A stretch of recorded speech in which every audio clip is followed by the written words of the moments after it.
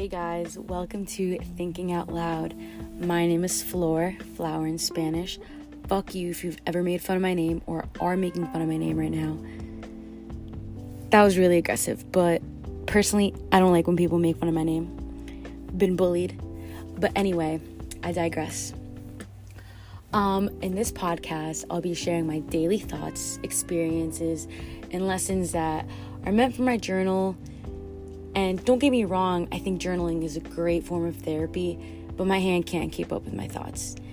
And this got me thinking. I want my brain to shut up at the end of the night, but I also want to do my face routine or just be a dead body sometimes, And writing doesn't help me do that.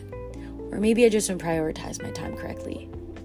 But anyway, you're here now, and hopefully we can get a conversation going with just me thinking out loud.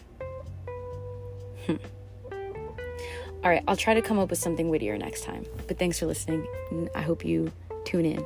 Mwah.